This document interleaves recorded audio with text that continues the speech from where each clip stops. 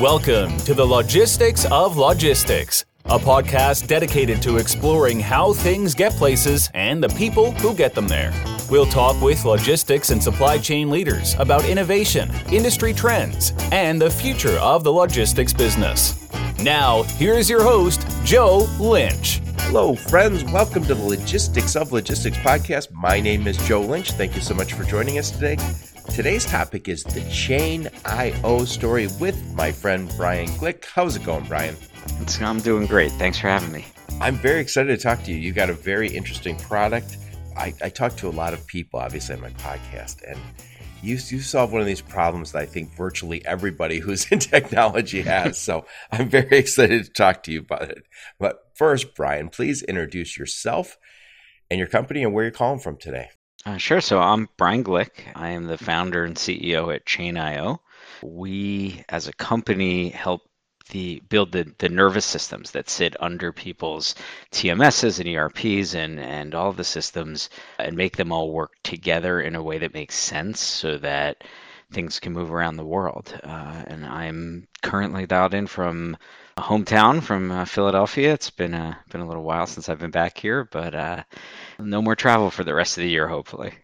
Very nice. Very nice. So you started to say what you guys do. So you're a technology platform that kind of lays over all the other technologies to make sure they're all talking, right? Yeah, it's a very complicated universe in supply chain of systems, both inside of companies and between companies. So if you think of everything from a sourcing purchase order having to get to a supplier overseas, to bookings having to be made with ocean carriers, to customs filings, to the accounting transactions that support all of that, you can have 115 plus companies involved in a single international freight move. Is that most of what every you guys one of them are involved in? We do. Yeah, we do it.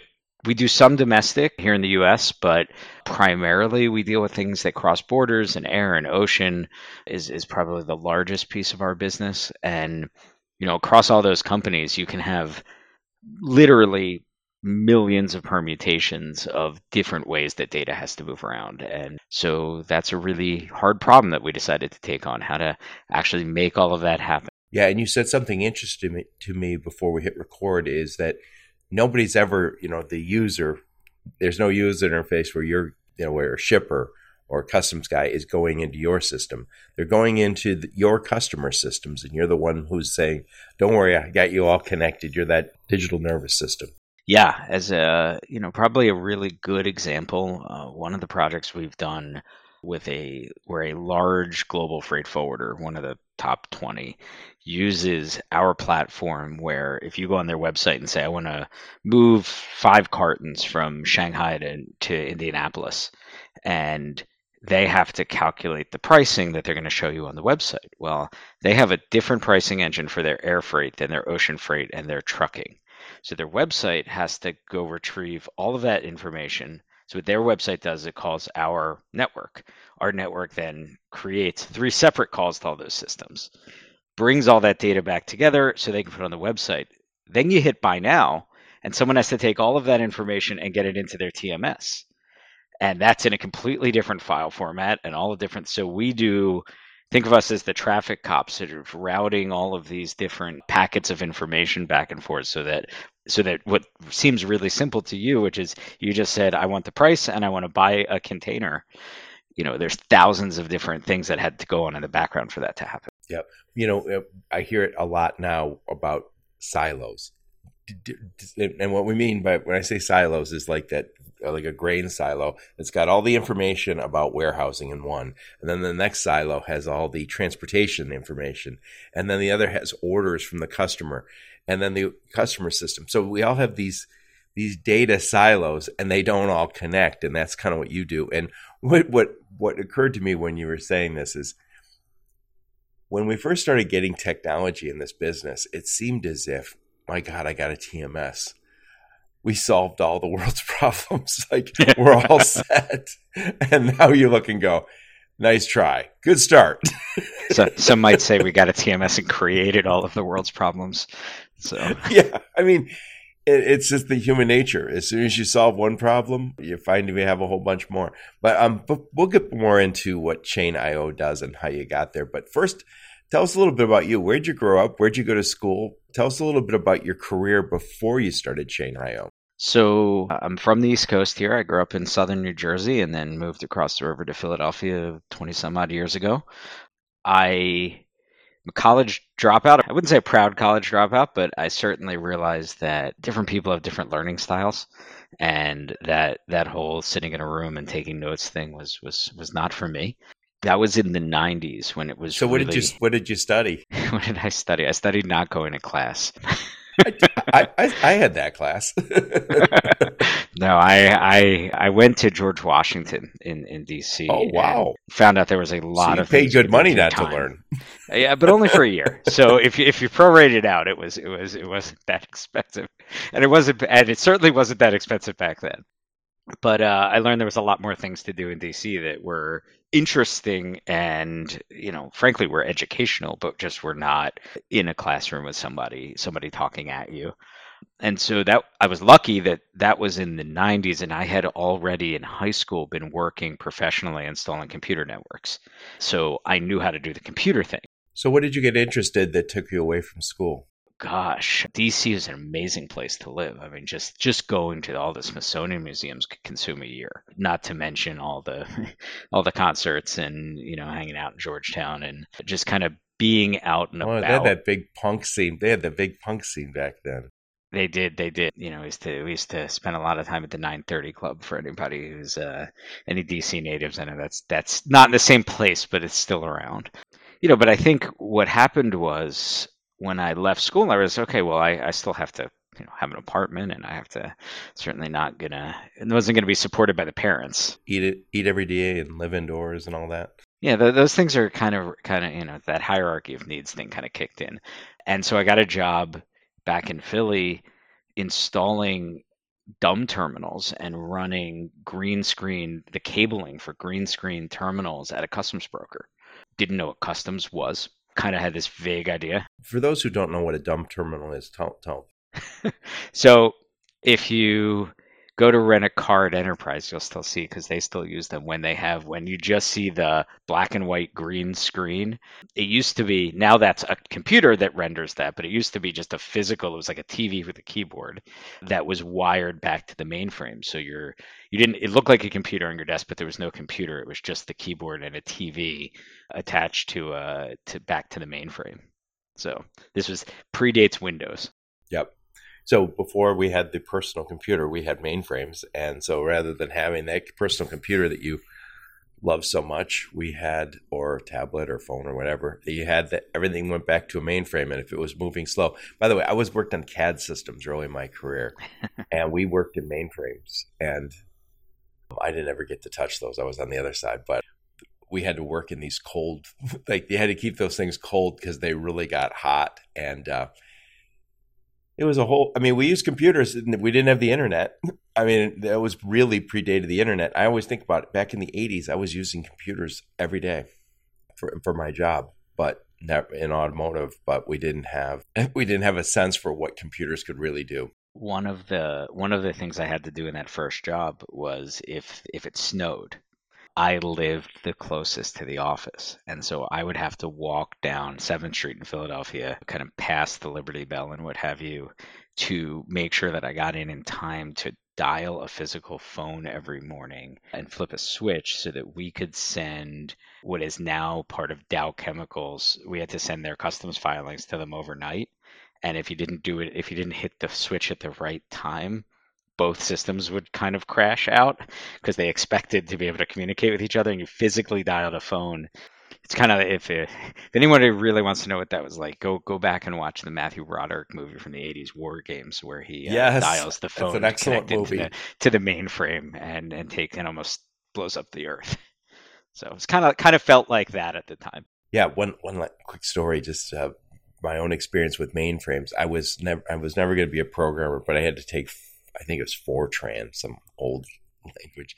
Probably it's like learning Latin now, I guess. But you had to make some sort of program, and then you had to put it into the system. And they made a real point of don't do this, anything that would make the mainframe go in, do loops like over and over, do this, like basically what they did in war games. And I remember one time being in this big lab where there's probably 40 people working, and then I realized, oh, that program I created is put the mainframe into infinite loop. And what happens is you can see everybody who's working starts looking around going, what's going on? Why is the computer so slow? And so he goes, somebody did, I forgot what they called it, but basically it was an infinite loop of problems that I had given the computer. So I was just kind of casually like, closed my book. I was like, oh, all done. All right. And then as I'm walking out, somebody goes, it's that guy. This is why because everyone knew this is the guilty party is going to slither out of the room. Anyway. Well, just to give a sense of how far we've come since then, when we started this company, so this is my second software company, and we used what was a new technology about 5 years ago, which was serverless technology, where we don't manage any computers at all, and the cloud providers manage the computers. What that means is, and this is really amazing, we, instead of having a pre-size, okay, well, how much server do I need, or how much do I need to buy, it all scales magically. So without us doing anything, because we use this technology, we had a customer who was supposed to move like 5, 10, 15 shipments a day probably for the first couple months, and they were going to scale up to hundreds or thousands. Well, their IT department thought it'd be a good idea on a Saturday to see what happened if they sent us a couple of million transactions over a course of an hour, just to see what would happen. What ended up happening was our bill with our cloud provider went up about 80 cents. And that was the total impact of that. Through the past 30 years of my career, that could have been 2 months of recovering from that. Right. And you used to have your computing power local in a server, maybe in your hallway or in a specialized room. But now when they say put it in the cloud, it's guys like you who put everything in that cloud. But the first quote unquote, we didn't call them SaaS companies back then. We called them ASPs about 20 years ago that I worked for. The cloud was a server that was physically under my desk. We were running the supply chain for a very large retail company under my desk. And so you would, if you and I was just saying this, if you had a transportation management system, I don't even know when, let's just say 30 years ago, when the first ones came, pre-internet, you would get CDs that sent to you, and you would have that server in your building on premises. That's what they mean when they say on-prem or on premises. But the challenge was, if you didn't have enough computing power, you might have to upgrade your system. Now there's upgrades happening in the cloud all the time where you say, oh, I need extra computing power. I can get it, right? I can buy that. Then it was... Yeah, I mean, it used to be sometimes it would be 3-4 months to plan an upgrade too. Like that was not easy. So you started working. How did you get into transportation logistics? Randomly sort of found it. I was probably the youngest person to ever circle the job in the newspaper and apply with a letter that I mailed to a customs broker. And luckily, after about a year, that customs broker spun off a software company. We were called Freight Tech, and we built we called it supply chain visibility, but that term means something different nowadays. At the time, it was the order to cash process. So it was issuing purchase orders to vendors and tracking the purchase order and all of the regulatory and all of the financial and everything that had to then happen sort of for that sourcing process on the inbound supply chain. And we did that for some pretty big companies. Then we got acquired. That all became part of Osborne Hesse, who became OHL, who is now Geodis. And I left there after about a decade to start my first company, which did something even less interesting than what we do now. We managed the tariff numbers for customs for large companies, and sold that to another freight company that is now part of Maersk, and left prior to that acquisition to start this about 5 years ago. So you guys did sell your old company? Yeah. Yes, my first one I sold about a year in. This one's lasted a bit longer. Yep. So when and why did you start Chain.io? So I was running the IT department at a 3PL. and customs broker and international freight forwarder. And I also was very deeply involved in sales and executive account management. And what I realized was that the integration was the point at which everything would fall apart. We could pitch our service, we could get the customer completely convinced that we were the right provider for them. And they would say, okay, and all we need to do is integrate with your system. And they go, okay, well, get in line, it's going to be a year. And that was the customer. And so we would improvise and we would adapt and we would figure out how to make it happen faster than that. But it was extremely painful and we had to do it every day.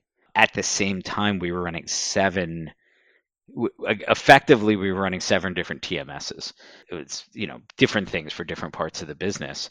And we had to make all of that work together and we had to make that work on our website. And we were way ahead of the curve back in 2014, 2015 with that kind of stuff. But I could see that both of those problems were getting harder and that this idea of thinking about integration or thinking about how data moves as the last part of a project is backwards.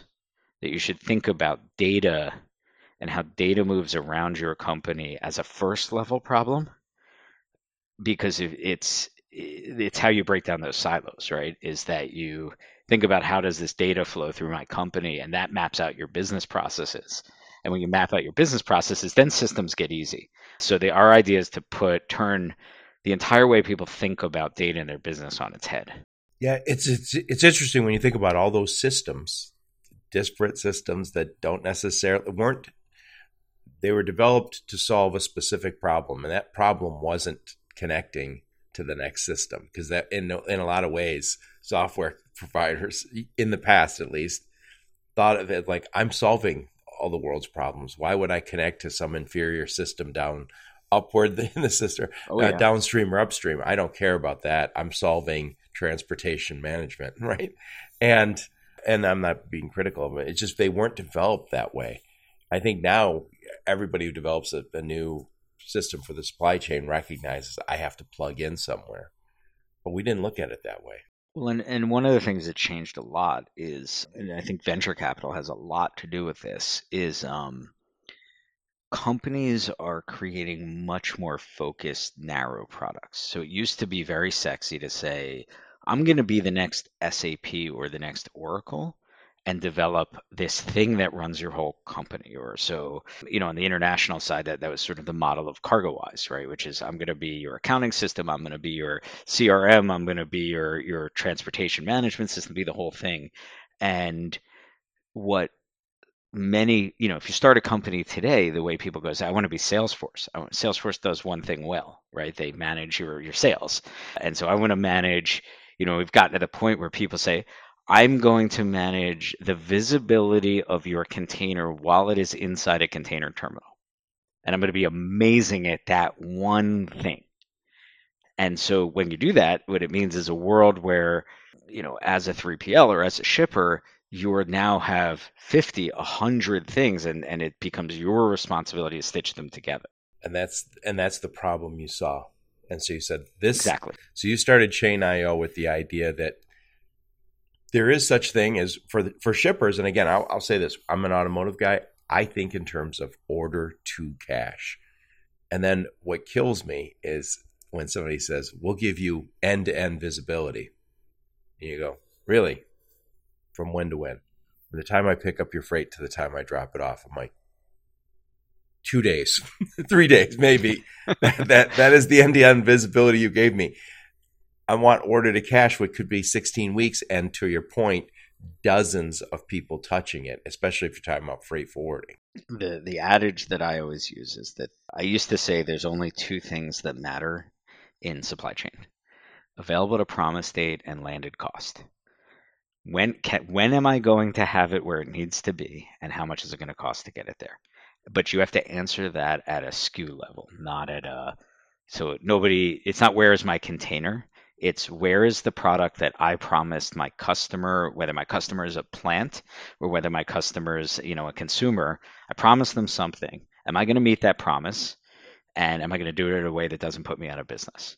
Now there's a third component to that, which is, and am I going to do it without destroying the environment, which is carbon and scope 3 emissions reporting and all of those things. But if you can answer those questions, or if you can contribute to answer to those questions, you're doing the right thing. Otherwise, you're probably creating a distraction.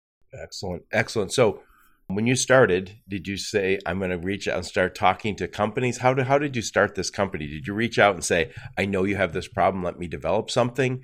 Or did you say, I'm going to develop something and then I'm going to start reaching out and experimenting with some customers? We started reaching out and talking to customers day one. It was, having come out of the industry and having a pretty deep network, we were able to go out, find companies similar to the company I was working at.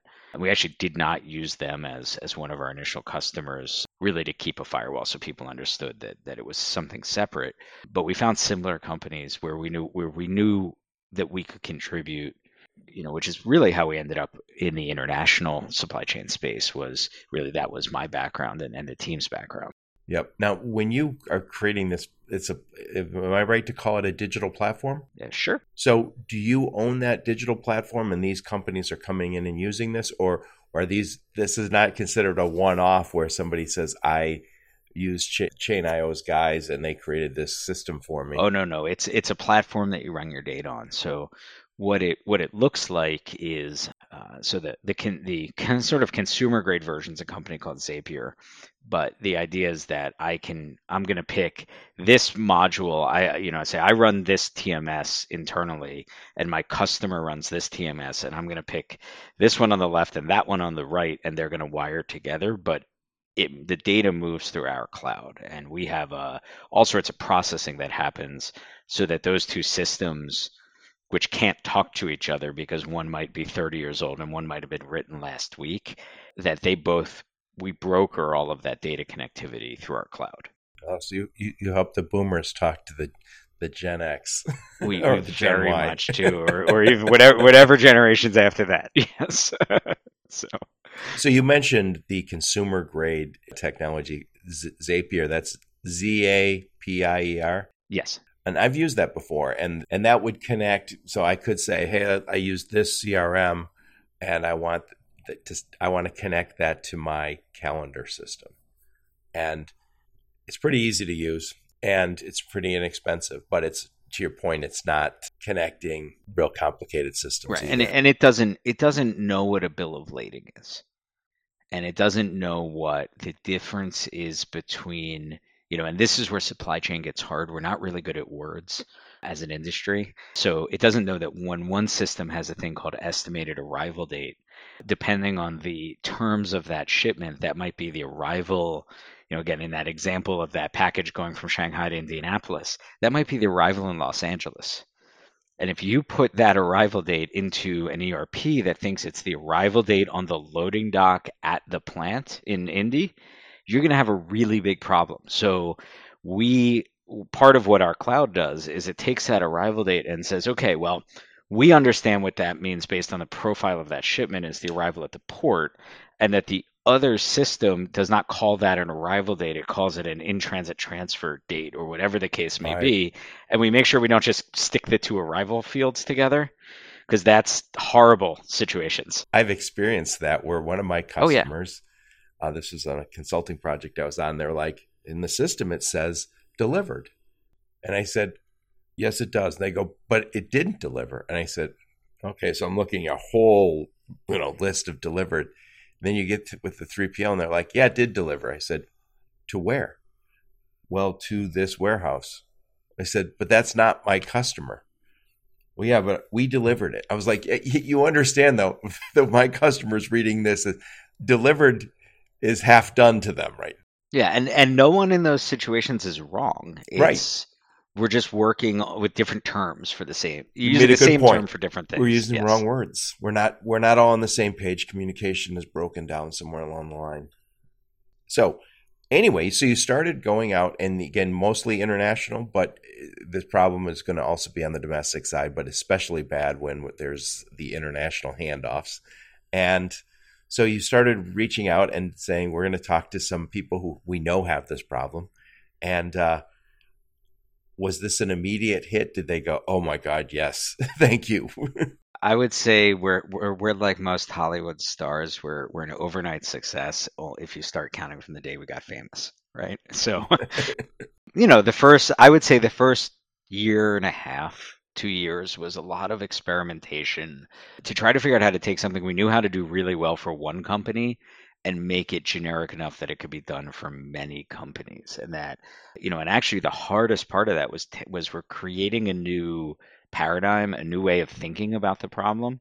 And so you have to do a lot of education, and you have to say, okay, I have a software that I don't really have a word for what this is because it's not the way you've thought about the problem before. And so it takes a while to get it takes years to get people to kind of start thinking differently and approaching problem, kind of the same way that the first smartphones, pre-iPhone, tried to recreate desktop interfaces on a little device, right? So you had the Windows original smartphones where like it had a start button on a 4-inch screen. And, you had to kind of break people's brains a little bit to go to this. Oh my God, like one of the early complaints about the iPhone was I can't multitask. I can't look at two windows at the same time but that wasn't appropriate anymore. It was, we were in a different world. And so it took us a long while to start being able to tell the story of digital transformation, which is, I say that now, everyone knows what that means. In 2016, that was not a term that was meaningful to most people in supply chain. Well, you talk about words meaning different things to different people. When you say digital transformation, I always hear this term, and it does that is so open to interpretation. Oh, without a doubt. But I want to talk a little bit about your different market segments and the value you guys add. So who's like one of your bigger market segments, and what problem do they have when you reach out to them, or they reach out to you? So we think about 3 different groups of people that we bring value to, and they're all involved in most of our transactions. So, and we draw it as a triangle. It is the freight forwarders as a general group, whether they're international or domestic, the shippers, and the software companies that support them. And the key to our business is that we don't move value from one to the other. We create more value for all of them. So, the one we sell the most direct contracts to is the international freight forwarders. So they're coming to us and saying, I've got 9 systems internally, and what do I do? Like, we're frozen. Like, we got people rekeying data between them, or, we can't quite figure out how to, get this reporting engine into our website when we have to pull the data out of 10 different warehouse management platforms that we have around the world, and kind of all these big data problems.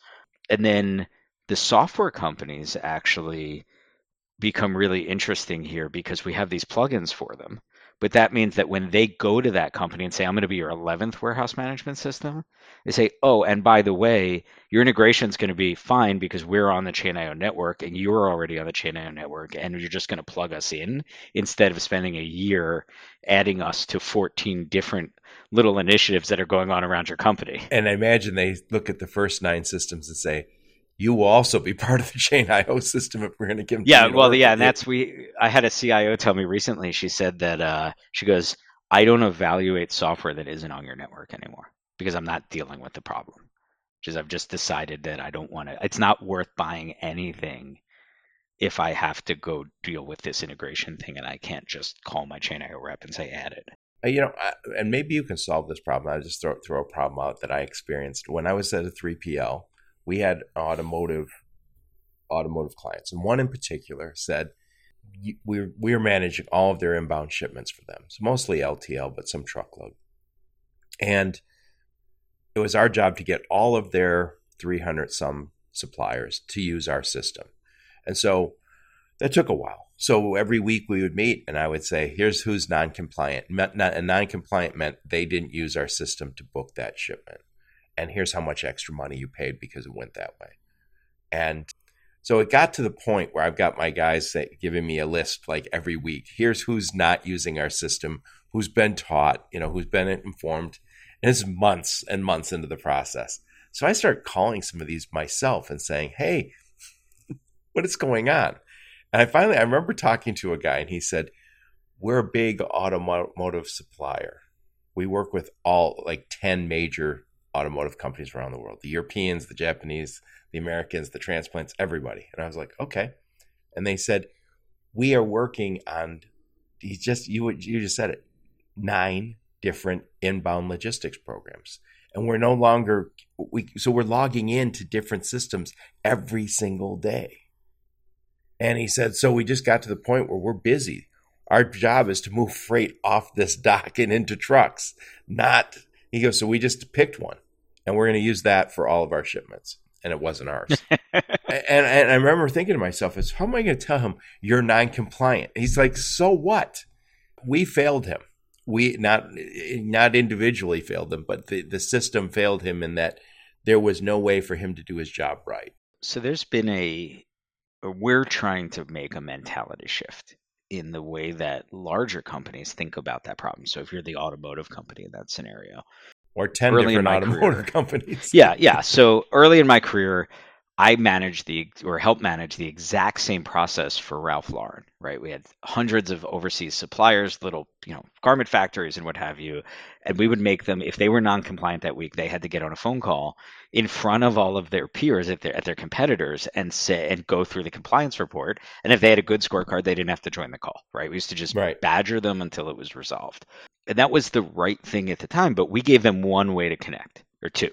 You had EDI and you had our website. The tech has now gotten to the point where we can meet those companies where they are and where we can say to them, okay, you've got 10 automotive companies using 10 different TMSs. Pick one, give us the data and from that TMS, and we will coordinate it and use the APIs or EDI or XML files, or it'll be this, that, and the other thing for all of them, because they're all not going to be something that was built 2 weeks ago and has an API. But we'll go broker that so that we can meet everyone where they are instead of trying to create a world where everyone suddenly agrees. And that's what we mean about creating value for everyone. Is in that situation, the automotive company gets better visibility. The trucker, the 3PL would be happier, gets one thing. The 3PL stops getting yelled at and can provide their value, which is aggregating the data.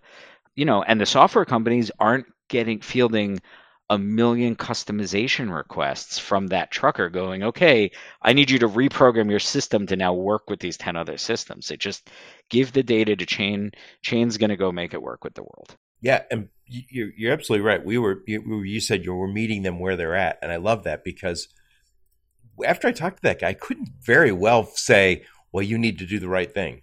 We needed to do the right thing. And it wasn't as if I could go, okay, now that I know the problem, I'm going to call 10 other automotive companies and say, what 3PL are you using so I can talk to them and so we can all coordinate. Nope. It was just, that was the dead end for me. So now I could call Chain.io and say, hey, this is the problem. And again, it was a big problem because there was probably, our non-compliance report would say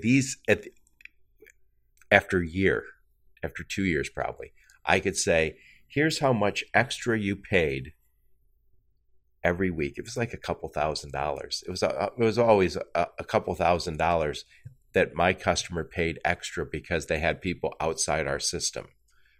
And we could easily pay for a solution that would connect the dots, connect all the digital dots. And here's the real cost. The real cost is not the couple $1,000s. It's when you're that 3PL or 4PL and that data is not in your system timely and accurately, and then you're unable to give the automotive provider, you tell them something's going to arrive and it isn't because the trucker didn't update that there was an issue with the pickup, and then a plant shuts down for 2 days. Oh, right. Yeah. So what's the cost of the plant? The cost is never the $2,000.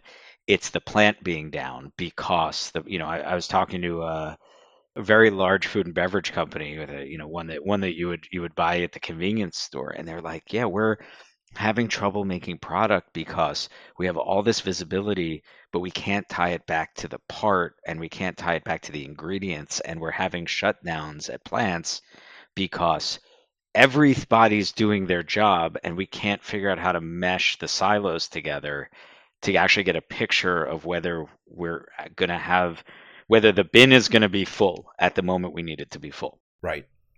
And you're absolutely right. Empty shelves or a stopped assembly line or production line that's the real problem. And yeah, It used to drive me crazy. I had one customer, great customer, but every once in a while when we'd have our QBR, they go, "Oh, by the way, there was like 3 shipments outside of your system. Like we did a flatbed," and I was like, "Why did you do the flatbed not through us?" They go, and they say, "Well, we thought they'd be cheaper or something." I don't know. We would do it for free, just not to have my numbers screwed up here. I don't care about. And so, not having good data is increasingly a problem, right? So if I can't have predictive analytics because I don't have the data in my system, I'm losing big opportunities also. So to your point, it's not just the non-compliance cost is just the beginning. Anyway, so you mentioned freight forwarders. That's one big customer of yours. Shippers who are doing international, and then you mentioned the software companies. Like a typical project for you, how does it start? How long does it take to get from the time they call you to the time they're seeing a lot of value? So there's a little bit of variability there.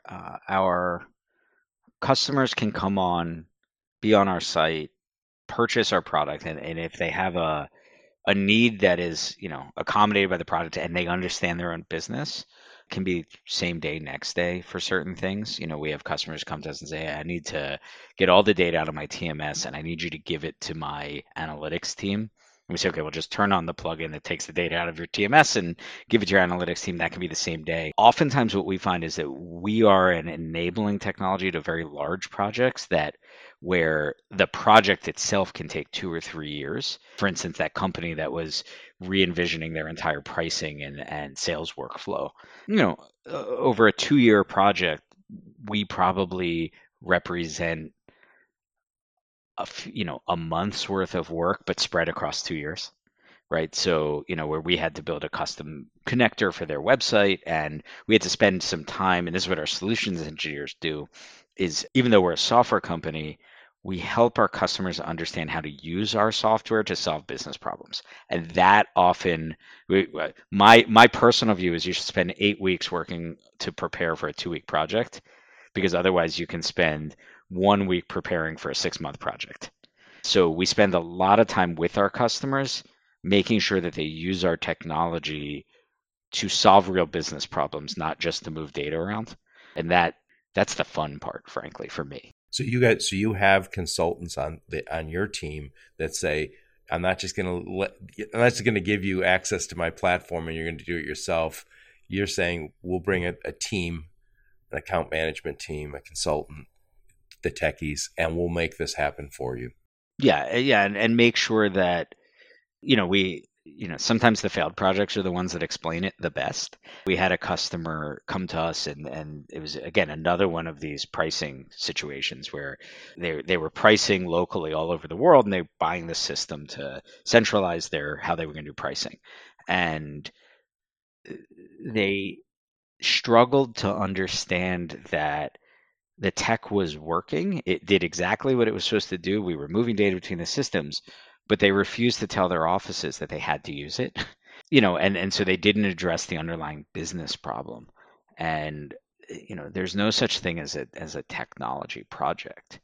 There's business projects that have technology components to them, right? And so that's where we actually try to spend a lot of time upfront with our customers, is laying out a roadmap, making sure they understand that we're there to enable this digital transformation, but that digital transformation does affect people and change management and all the things that you have to do in a company alongside the tech to make things work. And, I would say the danger of coming from the inside and starting a tech company versus being an outsider who comes into an industry, we know these things and we're not afraid to talk about them and about how that's the hard part and the challenging part.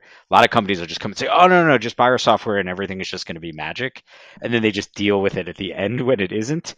We like to make sure we do it right up front, kind of measure twice, cut once. I've heard about the problem over the last 6 months or a year about we've had consolidation in some of the transportation management systems where one company buys another. And some of these companies that are impacted, the users of that software might have an on-premise system and they might have bought it 20 years ago and it might have millions of transactions in it. And they're now being said, "Hey, you have to move we're not going to support that old product anymore. You have to move to our new cloud-based system. Does that help in these kind of, I don't know what you can call that, migrations from an old system to a newer system? So those are always challenging moments, and there's a lot of strategies for that. The one thing that we advise companies, just as a general statement, even before we get there, is make sure that you understand how your customers interact with your systems. And that whether that's EDI or whether that's your website or whether you've wired up something that sends them a text when it make sure you really understand how all of that works, and that it's either in a portal like ours where you can just see all the transactions, or well documented, so that when those moments happen, it's very rarely the, oh my God, I have to retrain my users to use a different screen. That's the problem. The problem is your interactions with your customers. And so you should never be, it's kind of business risk management. You should never be in a state where you don't know what your migration path would be if your TMS went away tomorrow, right? It might be hard, but it should not be something that you're figuring out at that moment. Yeah, well, from what I understand, and you think about how that might have worked, is the biggest and most sophisticated shippers would have been the ones who adopted TMS first, right? And so these might be big consumer brands or an automotive company, and they could have millions of transactions in a year. And then at some point, their software company gets bought, and everyone's like, "Don't worry, you're all right. We'll support you. We'll support you." And then at some point, they're like, "We're not going to support that on-premise system. We're going to migrate you to the cloud." And I think it's probably at that moment like, "Oh my God, we're doomed." Well, and frankly, everyone should be prepared for that, because the cloud delivery model is not, first of all, it's not controversial anymore. I remember when it was. And second, I remember when I didn't know what they were talking about for 5 years. Yeah, absolutely. I remember we didn't use those words for it, right? It was just, we're going to host your software in our building instead of your building. But it is better for everyone, and I think the biggest way that it's better is the reduction in capital expenditures. And while companies that measure themselves on EBITDA may not love this, all the CFOs may not love it all the time, but when you're in the freight business, if your spend flexes with your volume versus being a fixed cost every month, that's a good thing. When times are good, people get mad because they're paying more, but when times are bad, and right now they're not great, that ability to flex your spend down is an incredible asset to a business. And it's going down because I'm not using the cloud as much, correct? Yeah, because I'm not, I was doing, I was cutting 5,000 bills a week last week, and this week I'm cutting 2,000 bills. Well, I can't lay off my people just like that, but my software spend can go down overnight. That's a good thing. Got it. So when you're working with these companies, I mean, when I look at the end of the year, when you look at your own revenues, does your money come from like an ongoing payment that these customers make, or is it the actual implementations where you got to have? Oh no, it's an ongoing. So companies that are on our network pay an annual license fee to be on the network, and then each connection they have is an incremental add-on. So you are paying usage based. We don't get super granular for lots of uninteresting reasons, but you're paying. So if I'm connecting to 10 things, I'm paying more than if I'm connecting to 2 things, basically. Excellent. So let me switch gears a little bit and talk to you. So you've grown a nice sized company, and again, I love what you're doing, because it seems like a problem that comes up on my podcast all the time, which is silos that don't connect to the next silo. And again, I think every software that was ever created in the first until 10 years ago, 5 years ago, thought, you don't need to connect to another system. This is it. We'll connect to your ERP and boom, you're done. Or we are your ERP. You're done. Right? And then now we realize that that's not the case. And people are creating tons of these killer apps, and they're going to continue, and they're going to add a lot of value, and we're going to want to connect to them.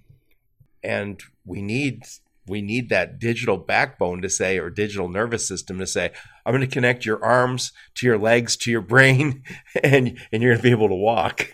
Yeah, it's again, it was something that is, I mean, it's one of those problems that isn't obvious. It isn't sexy in the sense of like you don't get to make, let's say pie charts are sexy, but you don't get to make charts on a screen. You don't get to do analytics. You're not the interface. You don't get to, yeah, you're not up in front of the room yelling and screaming, but it's kind of cool to build something that facilitates everything, right? That if I look at that what our network does and the amount of second and third and fourth tier contact we have to all these transactions moving around the world, and knowing that things are getting places and that people know where they are and that they can pay for them, that's sometimes real change is the people who built the highway system, right? Not the person who builds the Ferrari. Right.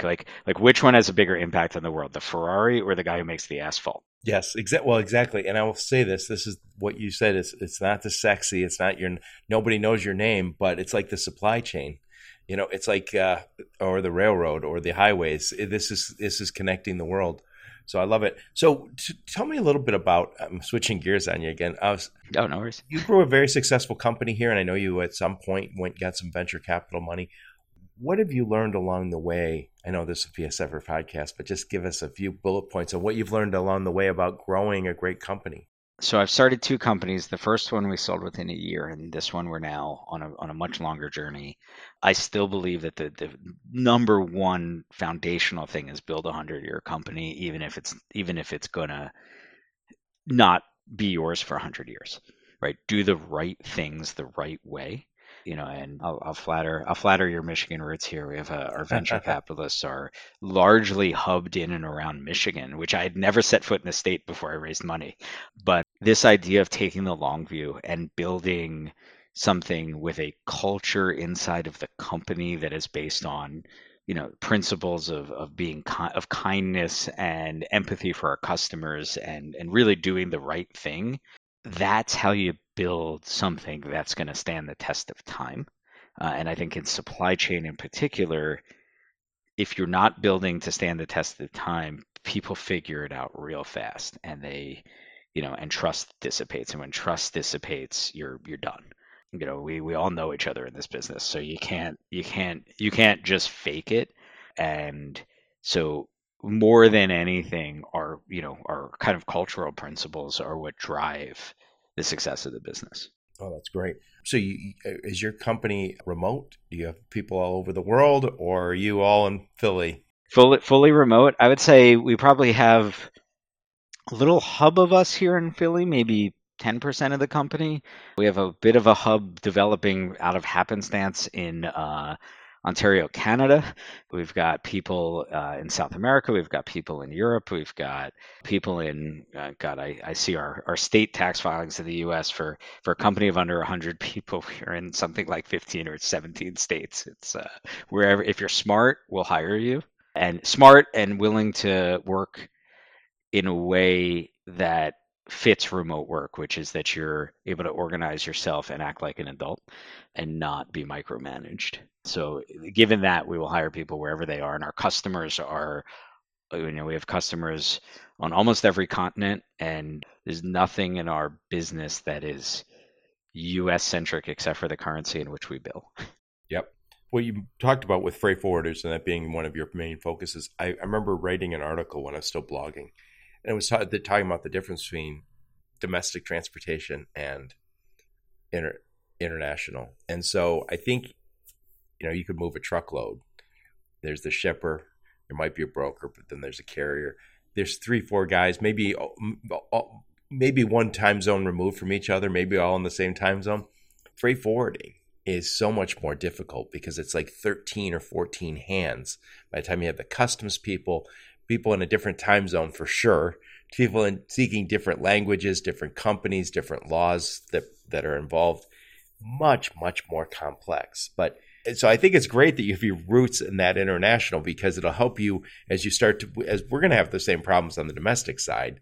And you can say, hey, look, I came from the big leagues over here where the I shouldn't say big leagues in terms of importance, but big leagues in terms of complexity and players involved. Yeah, the domestic, the U.S. domestic side tends to be the transactions are not nearly as complex, but the frequency and the Right. time period in which they happen are much more intense, A lot right? more of them. So, you know, it's the same thing when we talk to parcel companies, right? And they've got, orders of magnitude more volume, but orders of magnitude less complexity in the data, right?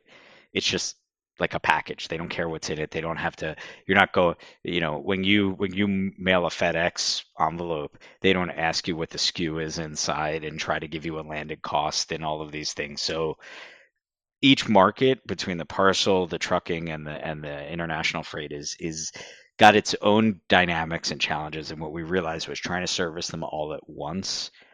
While certainly we do a lot of truck related activity, it's on the back of a backbone that's really meant for this multiplayer, many systems kind of environment. Excellent. Excellent. So I'm going to ask you a question, answer in any order you want. What's next for you? What's next for Chain.io? And what's next for this industry? And you can define that any way you want. Now, I would say what's next for me is keeping my head down for the next 5 years and getting this thing to the point where our goal is for somebody in some company in the future to walk into their boss's office and say, I don't want to use Chain.io. It's old and it's boring. And I found this new startup, and the boss to go, no, just use Chain.io. It's the way that this just works, right? We want to be as boring as MasterCard, right? As big as MasterCard and as boring as MasterCard. That's no, I want to use PayPal, and your boss goes, stop it. Just No.